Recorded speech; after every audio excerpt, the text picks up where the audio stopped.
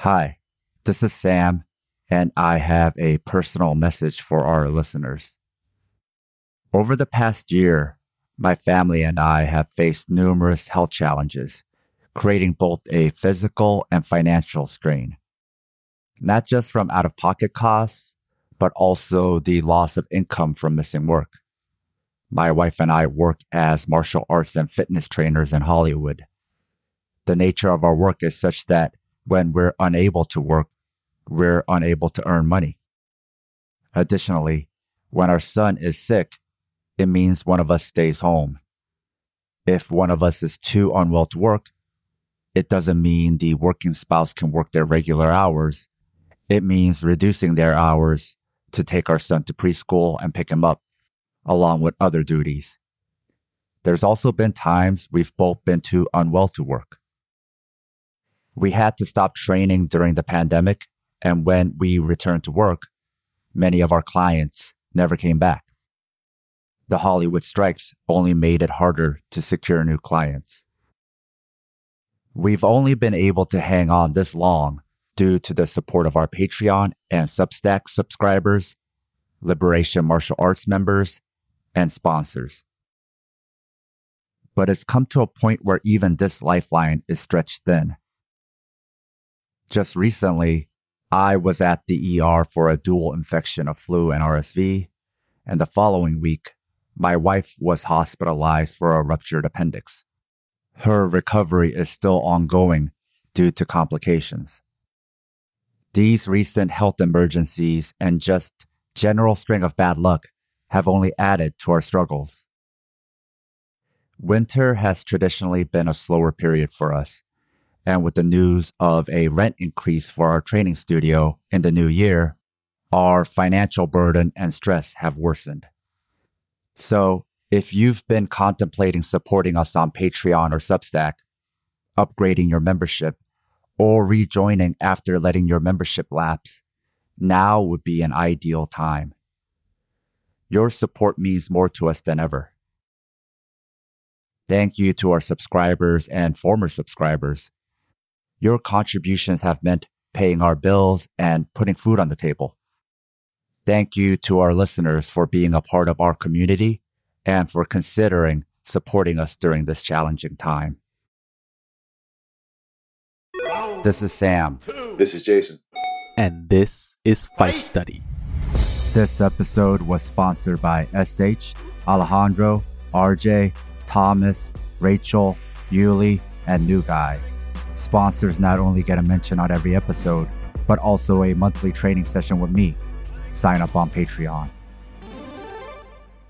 Coach Jason and I are back to discuss UFC 296, or what Dan Tom likes to call the UFC Republican National Convention. Despite all that, if we look purely at the fights, it was a fun card from the prelims to the main event. In the prelims, you had Andre Fili beating Lucas Almeida. Fili is far from a contender at featherweight, but he has fun fights and some solid skills. It's also featherweight. Even the bad fighters have more well-rounded skills than the top 10 of middleweight and above. Tagir Ulanbekov looked great against Cody Durden in a flyweight fight in a division that's finally coming together since the UFC has gradually been adding more fighters. The reason flyweight looked worse than some of the heavier divisions for so long was because the UFC cut everyone. Former bantamweight champion Cody Garbrandt beat Brian Kelleher, which now has Garbrandt with 2 consecutive wins, something he hasn't strung together since 2016. For Kelleher, if you can't beat post-prime Garbrandt, man, your ceiling is really limited. For Kelleher also, this is his 3rd consecutive loss, and I don't know if the UFC will be as forgiving with him as they've been with Garbrandt or Tony Ferguson. Irene Aldana and Carol Hossa put on a classic fight. I have a question for you, Jason, as a coach who's analyzed fighters for game plans. Hossa was doing really well in round 1. In fact, overall, she outlanded Aldana. But obviously, Aldana did more damage to the face and body. If you've battered your opponent's leg that badly in round 1, even if your opponent comes in with a different game plan or adapts in the next round, you're still 80% to the win because you've seriously compromised your opponent. So how do you compromise your opponent and then lose the fight, especially the third round? Well, we could take this whole podcast a different direction with this question, right? For mixed martial arts, it's becoming more and more watered down, more and more commoditized. And I don't mean in any specific division. I'm saying just across the board. So I think that the need to stand out creates an entertaining yet undisciplined approach to the sport. And that's a lot of what I see from so many fighters. Critical thinking and real-time problem solving are so difficult to do under duress. And if you aren't disciplined or your camp is not disciplined enough to instill that aspect of skill development, I think that's a recipe for a lot of missed opportunities. And more we're seeing that. Normally, right, why compromising a fighter is critical to winning a fight or is so helpful to winning a fight is because now that they're compromised, you can set them up for even more damaging attacks or finishing shots, right? Whereas she compromised her and then she kept compromising her more and more, kept going for the same thing, right? Instead of using that to set up the next thing, right? That's what you normally do. If you have been beating the shit out of somebody, let's say with body shots the whole fight, then now later on, now you're looking for the headshot. You're looking for the knockout shot, right? Perfectly said. Right? Look at Islam and how Islam landed those body shots, those leg kicks, those kicks to the body. And then it looks like it's coming from the same trajectory, but because you got to respect those shots coming hard from the left, coming heavy from the left, because that's your liver side's on your right side. And boom, he clips the best pound for pound fighter in the world and sleeps him. Yeah, that's championship level shit like we talked about before. Whereas with Hossa, I think she showed a lot of potential, but even to the very end, to the third round, she was just still setting her up. She's just like, I'm going to beat this leg, but I'm not going to do anything else with it. Stringing together like bigger and better things. What's the term that they use? Layered approaches, what Dan Tom said. Or what you call the progression of offense. Absolutely. And you need to see that. You chain things together. Like you learn chain wrestling in middle school. You start to string together moves that set up other moves. And when the hips go one way, then the other, unless they're always backing up, the other hip's got to come. So you can fake one side or you go to get a reaction, you go to the other, and you go again, you go and you go again. Heavy on the head, they correct head position, bang, you go, you shoot, you take the hips. That kind of approach to fighting combat sports is tried and true, and it's never going away, ever. But somehow I think in a sport that, and you'll hear me say this probably multiple times, in a sport that's like mostly aggression and PEDs, that the problem solving aspect of it has been fucking thrown away. And I think that's sad. And you'll hear me say a recipe for missed opportunities over and over, because that's what we're starting to see. And I'd rather see entertaining fights based on great shit, not entertaining fights based on huge mistakes or unforced errors or poor cardio of the opposition. You don't want to see a classic fight that was a classic because both were fumbling the ball. Right? That you don't want that. You want to see fighters at their best. You want to see high level skill. That's why it's entertaining, because you couldn't do it. But when you watch these and you're like, I feel like I could fucking do that. Like I could get hit in the face a lot too. And if we're talking about nothing but my toughness or my ability to endure a beating, well, that's not really some durability is important, but fuck, some skill to go with it would be great. Next, let's talk about Alonzo Menifield beating Dustin Jacoby in another fun fight, right?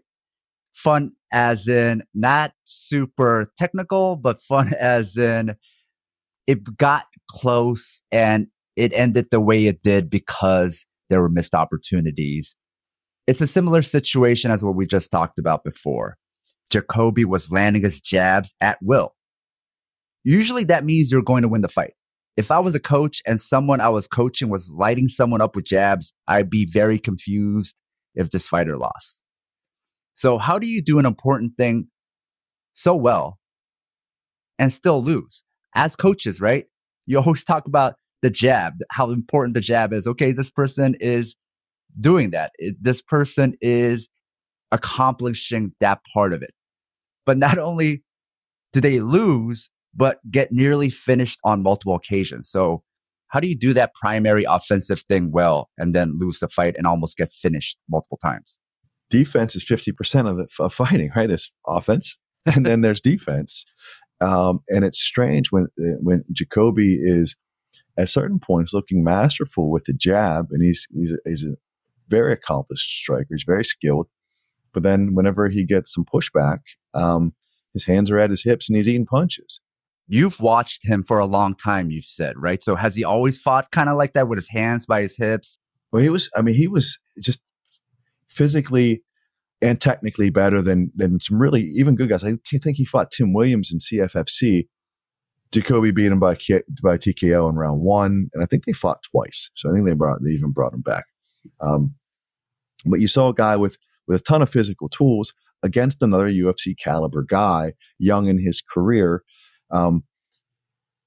Why something as boilerplate as getting your hands up when you're getting hit would be problematic to anyone at the UFC level? It's just really strange.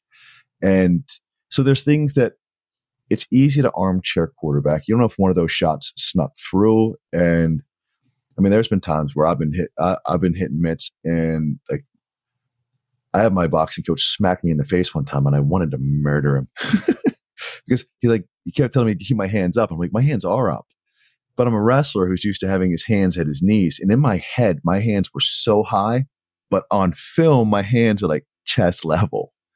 And he keeps smacking me in the face. His name was Jeff Williams. I just wanted to choke him. So like you could think that you're making the adjustments and you're not. So I don't want to, and like I said, I've seen Jacoby compete, and I know how good he is. So sometimes those things don't necessarily register after you've been hit in the face by someone who can crack a bit. So I don't know, but I would like to think that if fighters take a more disciplined approach, that they can make those adjustments.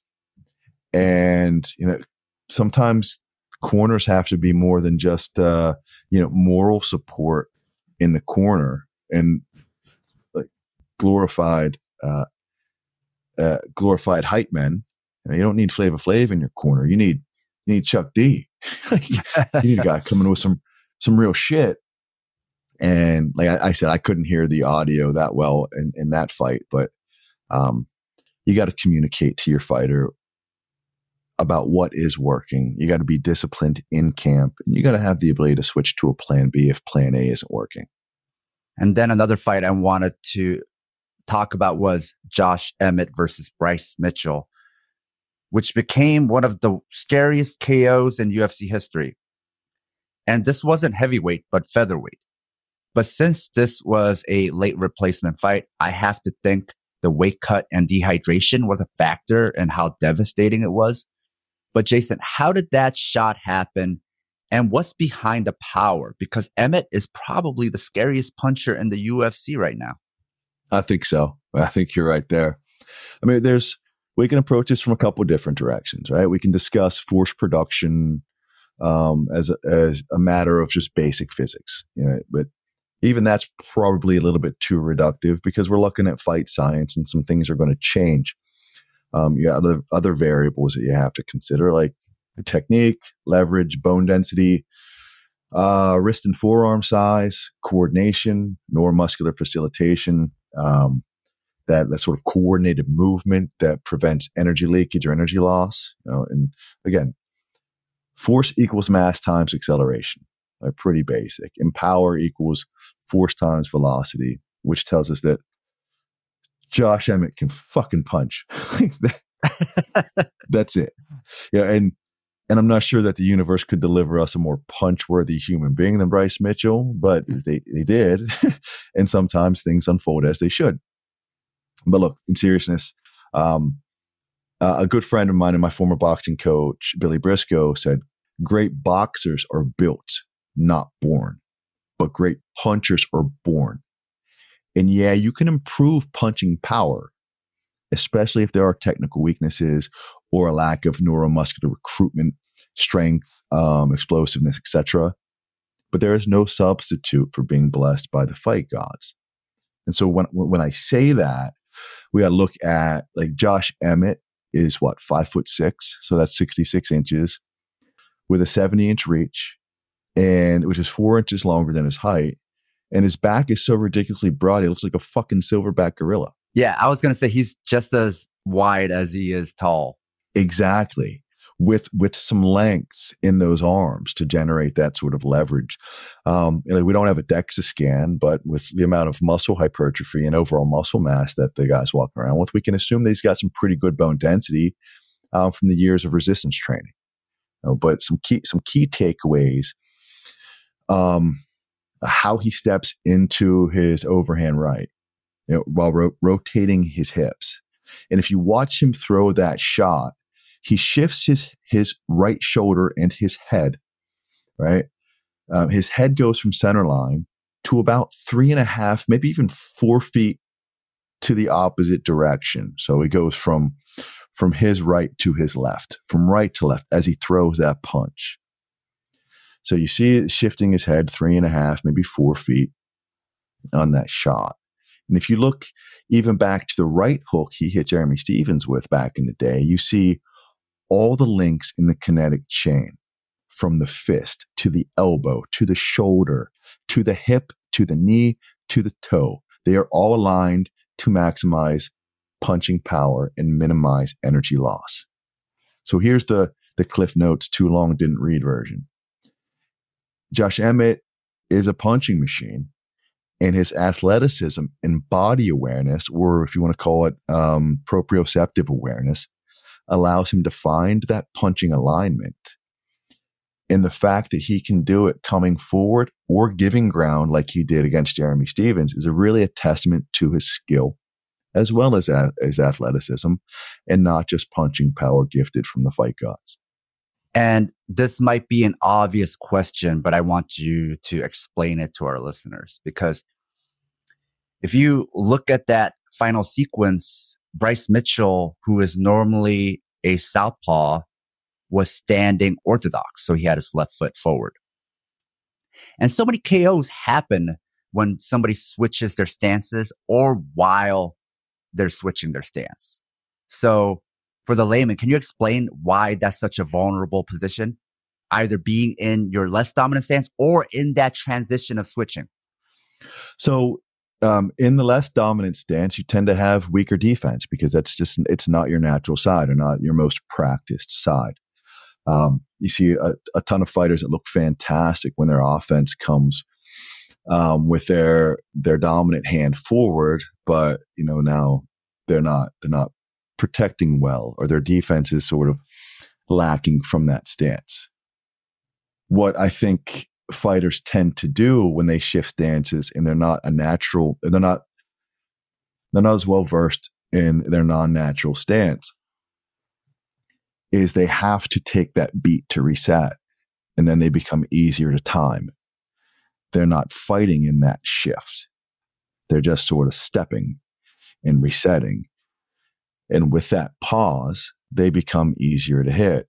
And like one of the things, when we talk about mass times acceleration or force times velocity, we're talking about Josh Emmett for a big, at 5'6", he's like the biggest 5'6" guy you ever see, right? He's like a bowling ball coming at you. He really is. And he's got speed, and he can accelerate very, very quickly. And his athleticism and body awareness, like I said, are really, really impressive.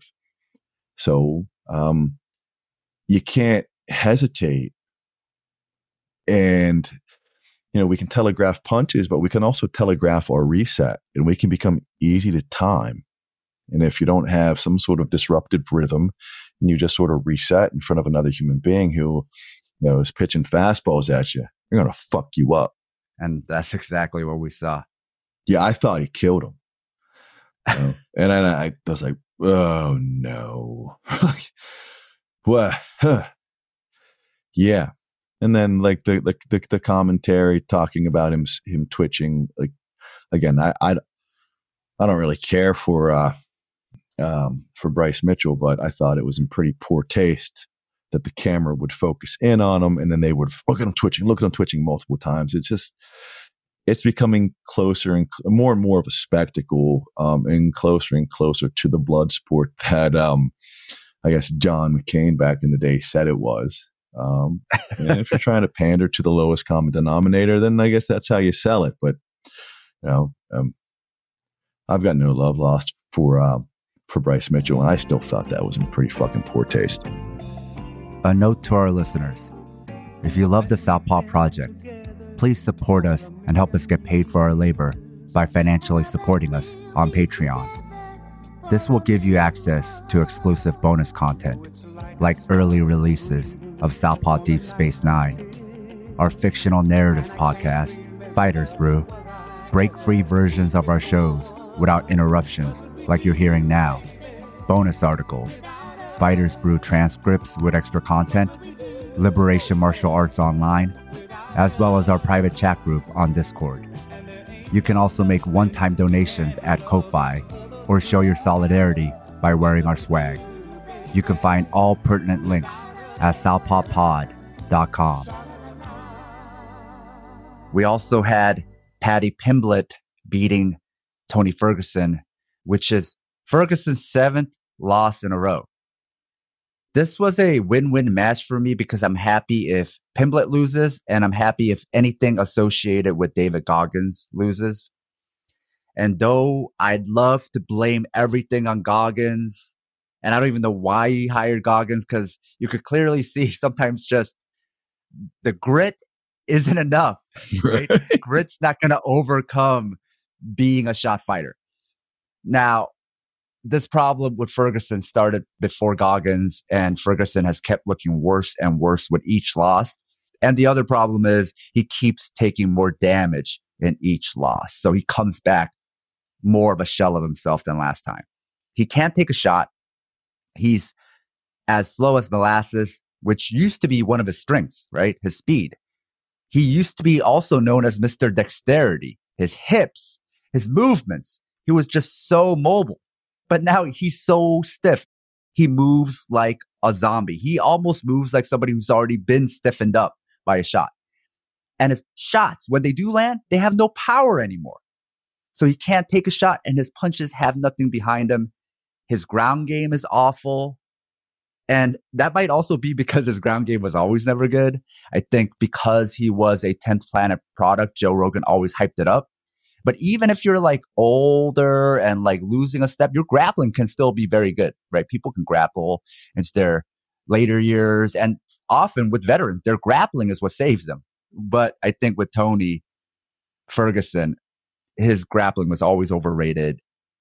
He looks like a shot late stage Evander Holyfield when Holyfield kept fighting. Would you agree? I absolutely would. And I think the Holyfield comparison is a pretty good one. And for MMA fans who may not be in the know, watch Holyfield versus Riddick Bowe, any of them. And then watch Holyfield versus fucking Vitor Belfort, and you'll get it, right?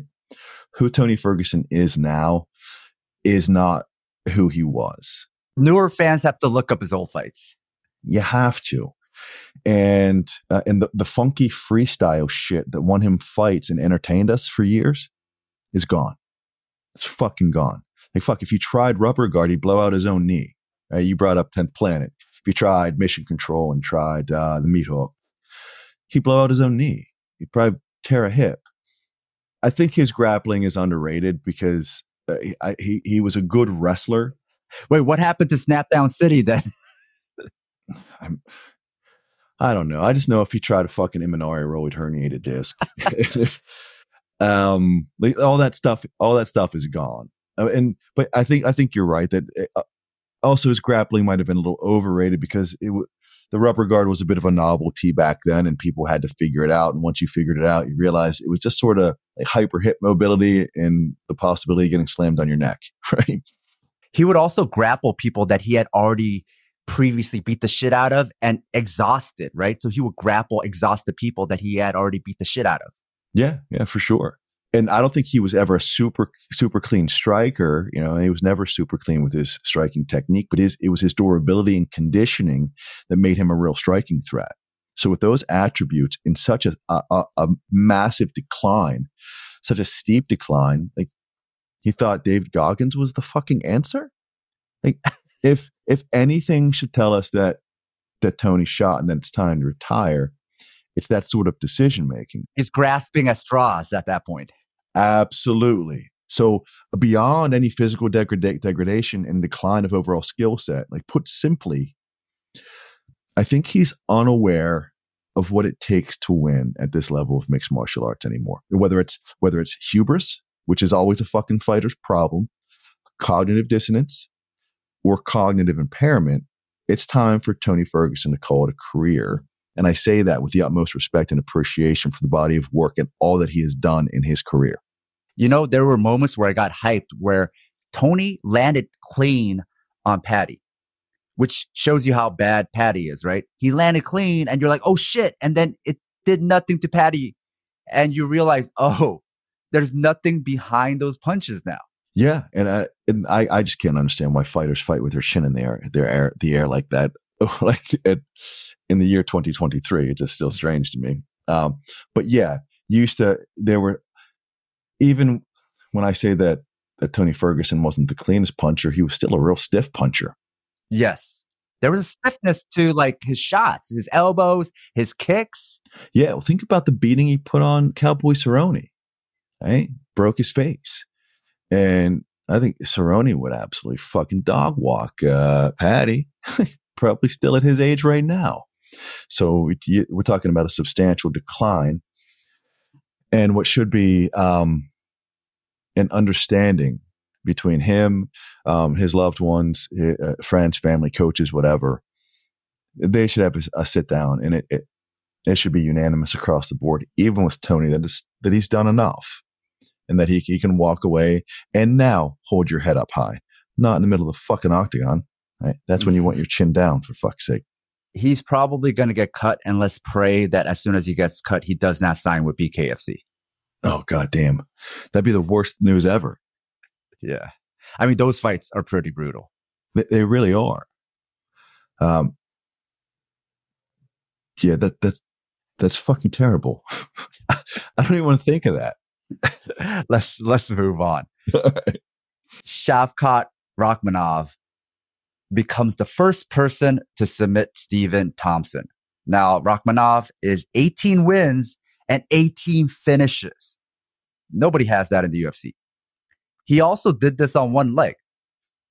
Apparently, he went into this fight needing ankle surgery. He was close to pulling out of the fight, but he didn't, which explains how kind of lumbering he was in the first round, why he didn't throw any kicks, why he couldn't like really push off on his punches. But even with that, like I only noticed that in hindsight. When I watched it, I was just like, this guy is scary dominant. Jason, what do you think about Rakhmonov? What do you think is his ceiling? And what, if anything, gives you pause? Oh, Rakhmonov, Jesus. Like, what can you say? It looks like he's an All-American, just dog walking junior varsity backups in whatever sport you choose. It doesn't matter. I truly hate that he fought a 40-year-old Wonder Boy, which is just a crazy oxymoronic thing to say, right? A 40-year-old Wonder Boy. But because that's what the critics will focus on mostly, right? But I see him handling Usman or even Burns. Like shit, Burns is pushing 38 and Usman's 36 with 100-year-old fucking knees. So I think Rakhmonov he's a goddamn supernova in a division with a bunch of dying stars. And he's the type of fighter that would even make Bilal Muhammad exciting. You can't have a boring fight with him. If you try to pressure him, he can wrestle. He's physically strong. He hits so goddamn hard. He's the type of fighter that will make any fight that he's in there with, any fighter that he's in there with, entertaining. he will make that fight must-see television. So, I mean, 18 fights, 18 finishes, right? He made every one of those fights interesting. he can find shots that don't look like he should be landing them with the power and authority that they're connecting with. And that is, I mean, we talk about punching power and how punchers are born or punches are made. Some people just have that fuck you in their fists, and he does. And he just turns on those shots, little shots, with like density, stiffness, rigidity that just sort of like shifts another person's body. And good fighters with good chins just sort of start to crumble, and then they start to make mistakes. I think in beating Wonder Boy, he just eliminated one of his toughest style matchups. So I think it actually gets a lot easier for him until he meets somebody like Leon. Yeah. And you were touching upon something I wanted to ask you about, is how Rachmanov has this ability to whoop people without throwing that many shots. You look at his stats and it's pretty low volume, but you wouldn't know because of the way he melts people. So what do you attribute that to? So this is speculation and conjecture on my end, of course, right? But that's what we're here to do. I think it's his physical strength and punching power. And he makes his opponents feel it early, and fucking feel it they do. Then, like, their reaction, like his opponent's reaction, are that they're either hyper concerned and hesitant, which isn't any good, or they engage, which hasn't been much fucking better. Like, so you're sort of damned if you do, you're damned if you don't with him. And you again, in a sport where aggression and entertainment value is what you're really trying to do to separate yourself from a marketability standpoint, is probably the worst way to fight him. I just can't think of a shittier way. And he's going to chew that shit up, probably on his way to a world title. No one submitted Wonder Boy before, and I think the reason why Rachmanov did what even BJJ aces and black belts couldn't do is because by the time he choked him, it looked like Wonder Boy's neck and shoulders were exhausted. I mean, there was the previous choke attempts, but I think it's just like also like head pressure. You know, that nasty wrestling where you're just constantly like just pushing the head and you're just trying to wear down their neck. Oh, yeah. I think by the end, when he got that choke, like Wonder Boy was fighting. And finally his neck just gave out. He just had no more strength there. And that's why even though like people like Woodley and Burns and all these people like put all their strength into chokes, it was different when Rachmanov did it, because it wasn't just a final squeeze. It was just all the stuff he did to him before that. It reminded me a lot of how Khabib Nurmagomedov would just constantly push down on the head and just constantly like wear out your neck. And then he would finally go for the choke later on. And by that time, your neck is exhausted. For sure. Head position is key. Hanging heavy hands, not just punching, but heavy hands, grabbing and grappling and controlling position. Head position is crucial. One thing that I think separates Rachmanov from like Woodley or Burns is like he's just as strong as them, but he has greater length. So he's positionally more problematic. And he's just as physically strong, but he's able to reach deep and long against other like a tall. Like Wonder Boy's not a short fighter at all, so he's able to get that handcuff. He's able to reach and grapple. And there's sometimes you just like fighters are fighters, and like nothing really intimidates you. But I say this all the time: you don't get intimidated by how physically strong someone is. You just sort of wish they weren't so fucking strong. That just it happens when you're grappling. It happens when you're fighting. You're just like, oh shit, like one of these guys. And fighters have to start to make decisions based on that sort of risk assessment, the assessment of threat. And so when you start thinking too much, you back up a little bit and you try to like lace them with that straight left hand or straight right hand, depending on whatever stance Wonder Boy's in. All of a sudden you run out of real estate. That straight shot misses. You're used to landing it, but you're 40 years old now. Maybe your timing's not what it once was. And now you have this monster in at your hips. And it feels like he's going to break your jaw with his head position. So now you have a lot of things you have to think about. And he got him to the cage, barely throwing any shots. Yeah, and that's what I mean. You're damned if you do and you're damned if you don't. So if you are hyper concerned and hesitant, like I said, then he's just going to keep walking forward and you're going to run out of real estate, and you don't want to be against the cage against him. You don't. If you come back like Jeff Neal did and try to like attack him, you might land a few because, like, let's be honest. I think you asked me like what I thought might be a vulnerability. Like, he's a little bit hittable and he has this like chin in the air thing that he does. And Jeff Neal can really crack. So maybe relying on your chin as much as he does at 29 isn't great. But if it's, I don't know if he's trying to draw out some more offense, but again, I think he gives everyone pause and they hesitate, or they start to panic counterattack, and that's not working either. So I think he's got the goods to be world champion.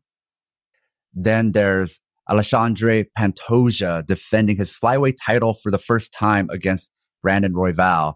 And it was a complete shout out on two judges' cards, and that's how I had it also. Pantoja is becoming one of my favorite fighters to watch because of his attitude, how he completely disrespects his opponent's space, disregards pace, fights like it's a one-round fight, and despite gassing himself out, he has a will to win that I've seen in few fighters in any combat sport. He will not be denied. He has that championship medal.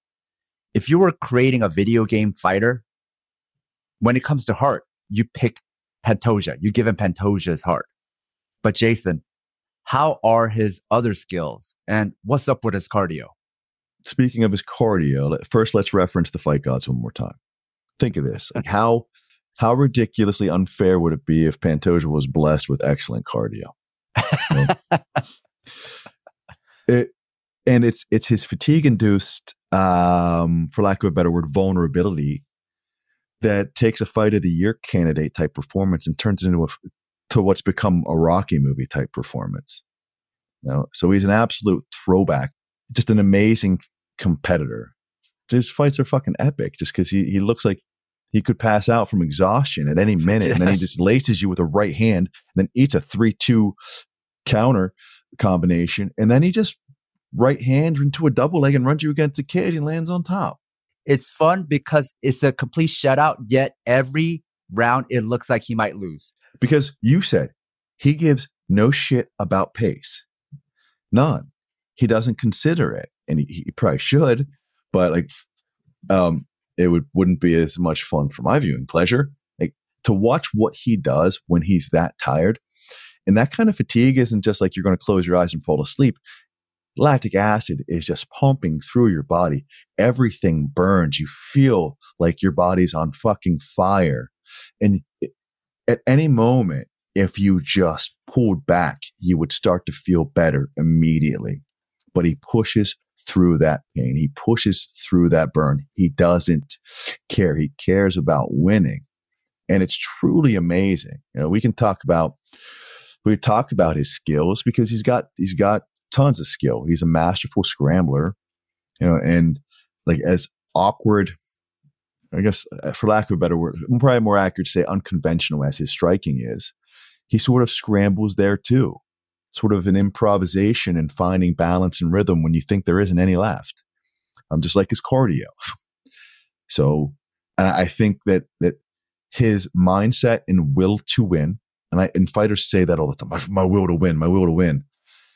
Yeah, I mean, but then there's your will to win, and then having your body say, I will do that too.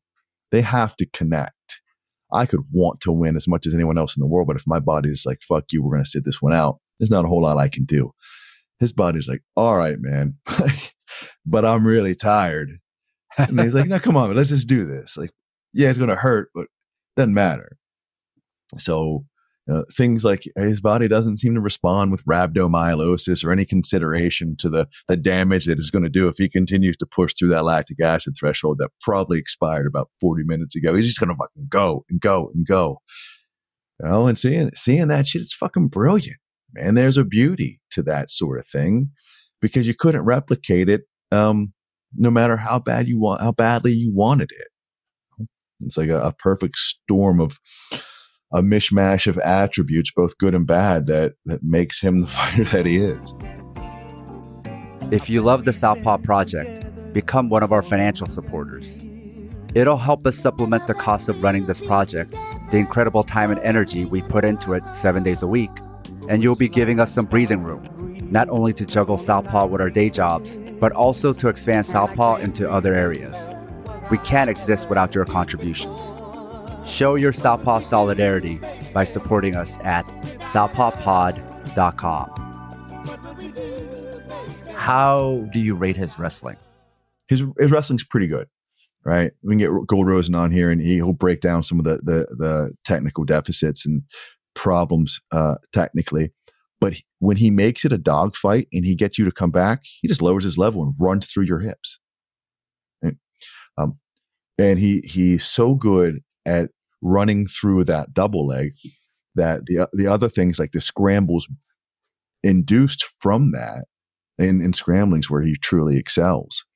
So the more he gets you thinking, he'll string together things. And we talk about this all the time, setups and chain, like combining the skills in a sequential chain make you more and more problematic. And if you are a little unpolished in certain areas, that chain and ability to string together different techniques from different disciplines make those weaknesses a little more palatable, right? A little less problematic.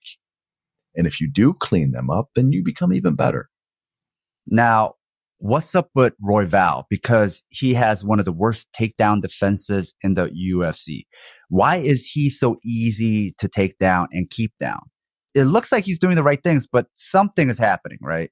Well, I think it's a combination of things, right? It's a little bit of the Diaz brothers, I believe in my jiu-jitsu off my back bullshit, coupled with like Royval is good with his forward pressure and pace. That's a hard thing for most fighters in that weight class to deal with. But unfortunately for Brandon, the fighters like Pantoja, Moreno, Figgy when he was at 125, they're all too physical, and they're all too well-rounded, and they all wrestle better and scramble almost as well, if not better. And they're just horrible style matchups for Royval. So if he decides to like push forward with that pace, walking forward, like I love skinny fighters who can punch a bit and create some good stuff and work within their body type. But he doesn't have that sort of that skinny man power like Alexis Arguello or someone. He just a little too much pitter pat, and he's a great scrambler and has underrated athleticism. But I just think those guys, those matchups I named between Pantoja, Moreno, and even Figgy, they're tailor-made for him, tailor-made for that style and that body type.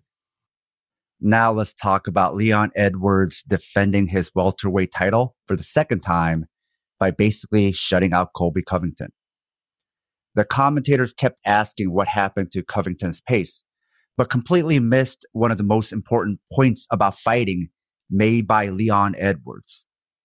Listen to Leon Edwards if you are somebody who goes to the gym and trains in martial arts, especially striking. Edwards said that Covington can't control the pace if he controls the range. So think about that. Sit on that. Especially if, let's say, I'm the smaller fighter and the worst striker, I cannot control the pace if I cannot get to the range to use my pace. Edwards seems to control the range against all his opponents. So, Jason, tell me about Edwards' performance and his team's game planning. Well, his performance was technically brilliant, right? And if the casual fan can't see or they can't understand that, they should just fuck off. That's the end of it. Also, Edwards is physically an exceptional fighter with excellent fight IQ in a sport, as I said earlier, in a sport that is made up of a lot of PED and aggression type fight strategy. I think technical brilliance and fight IQ take a lot longer to develop. So when you take a disciplined and long-term approach to developing as a fighter and an athlete, you become really capable of some world-class fight shit. And that does include taking down multiple-time Division I All-Americans. And so that being said, Edwards is incredibly physical, and he does a great job pummeling against wrestlers. And that physicality allows him, like we were talking about before with Shakbat, to win that head position battle against the cage. And you're seeing Edwards do that against everyone. And he's been doing that going all the way back to his fight against Cerrone. And it's nuanced positional stuff. Everyone sees how he performs in so many problems he creates at distance. But he'll punch himself into the clinch, and he'll just wreck you with elbows on the exit. And if you try to stay at range, he's just going to kick you and piece you up at distance. So he does things inside, outside, and against the cage that if you're a young fighter, you want to watch Leon Edwards, and you want to watch how he continues to improve. It's nuanced, but it is exceptionally important to understand those things. I think Leon Edwards is developing into one of the all-time best technical mixed martial artists in the world ever. Unlike the strikers we see at the weight division right above, right? Like we saw Alex Pereira, Izzy Adesanya, great strikers, but they're not well-rounded like Leon is, right? Leon is the total package. He is. If he had to just beat somebody with wrestling because they were equal to him in striking, he could do that. He could. The wrestling that you saw between Adesanya and Pereira was it was a fucking joke. It was bad. It was piss poor at best. And if you watch what Leon Edwards is able to do, because he is taking a holistic approach at developing as a mixed martial artist, it's going to make him harder and harder to fight. And the only thing people are going to come back with, well, he's boring, or his lack of finishes. Well, if you weren't so afraid to strike with him, mix it up then. Come forward. What's going to happen if you come forward? He's going to wreck you. Stay at range. Watch him bust up your legs. He'll crash the distance every once in a while, and he'll create a clinch and he'll elbow you. But he has everyone else so cautious, and the fighters who are notorious for coming forward and push a pace. Hey, was it me, or I didn't see Covington pushing much of a pace? He wasn't coming forward. He was, and it's not like Covington has the goods to fight a fighter like Leon Edwards at range. So he's able to make some good fighters worse.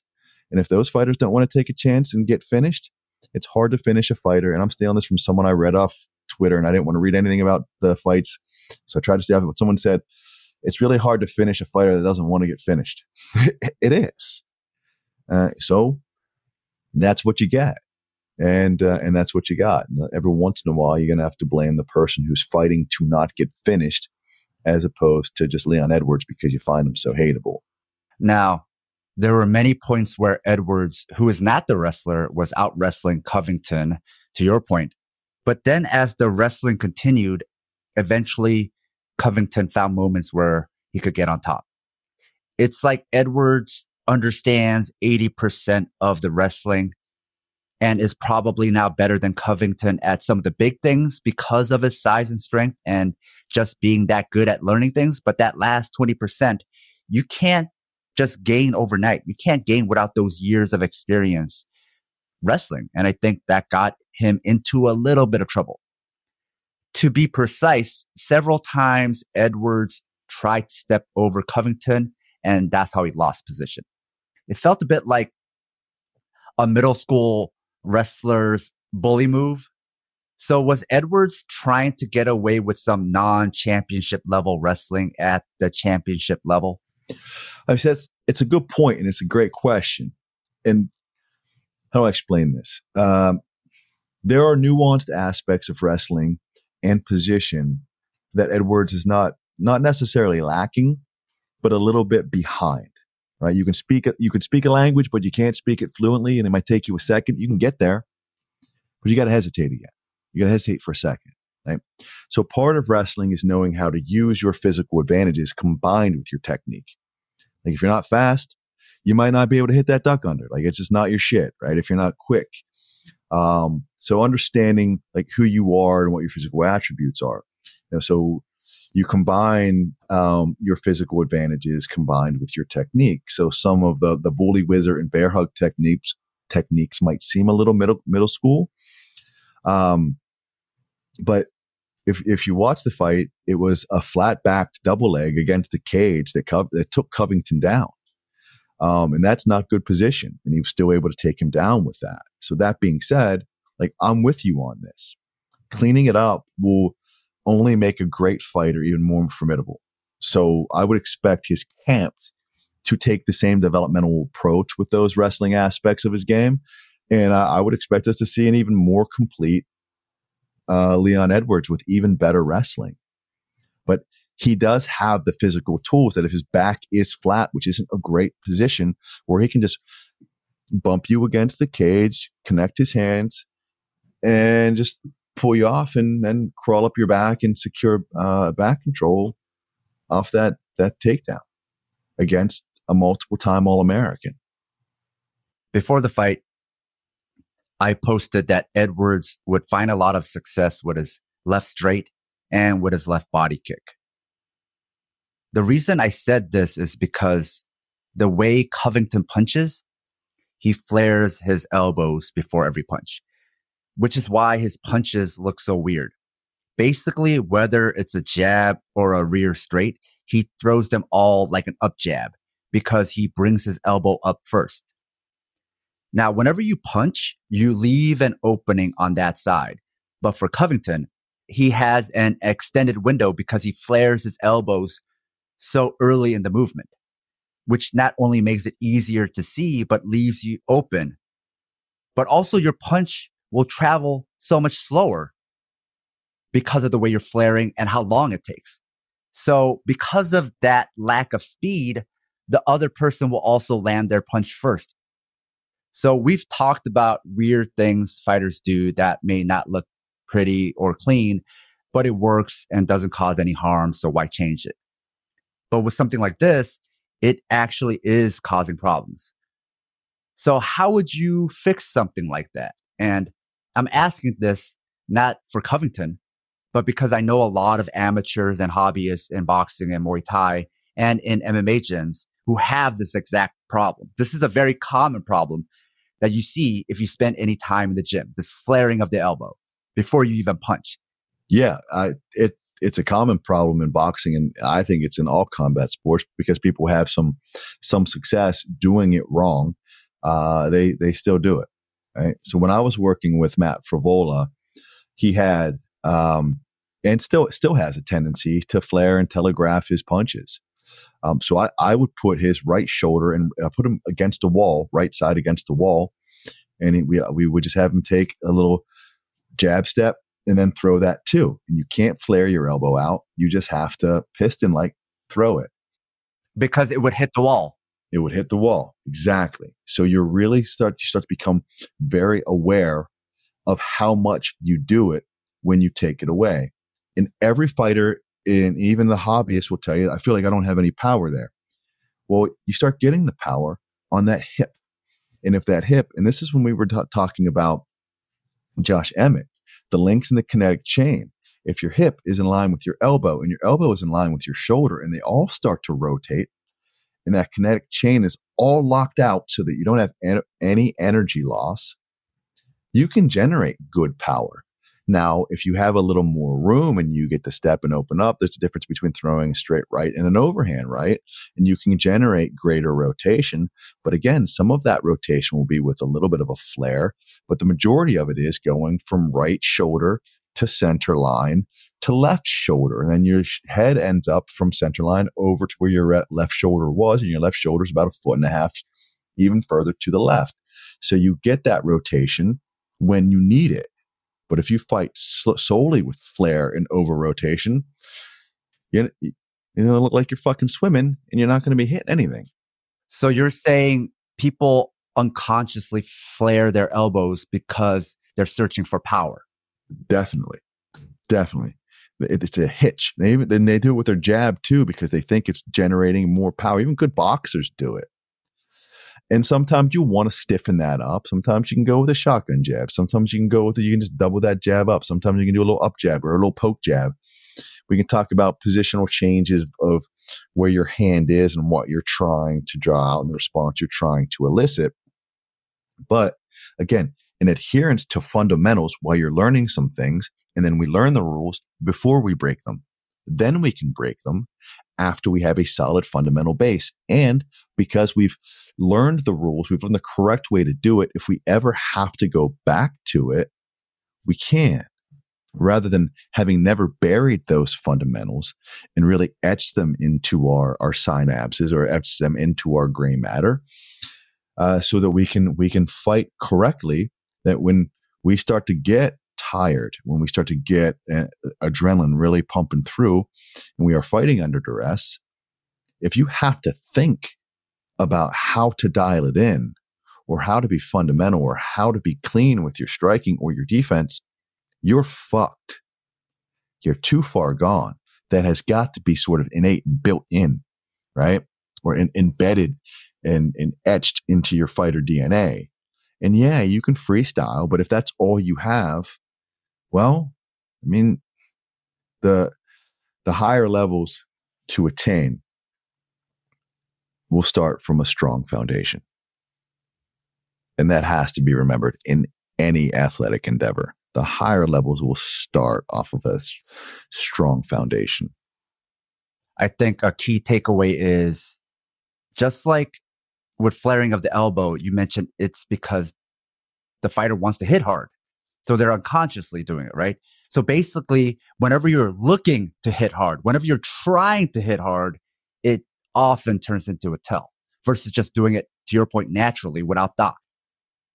Because for you to try to hit hard, that means you're thinking about hitting hard, right? So that also causes a delay and like creates weird hitches and weird ticks.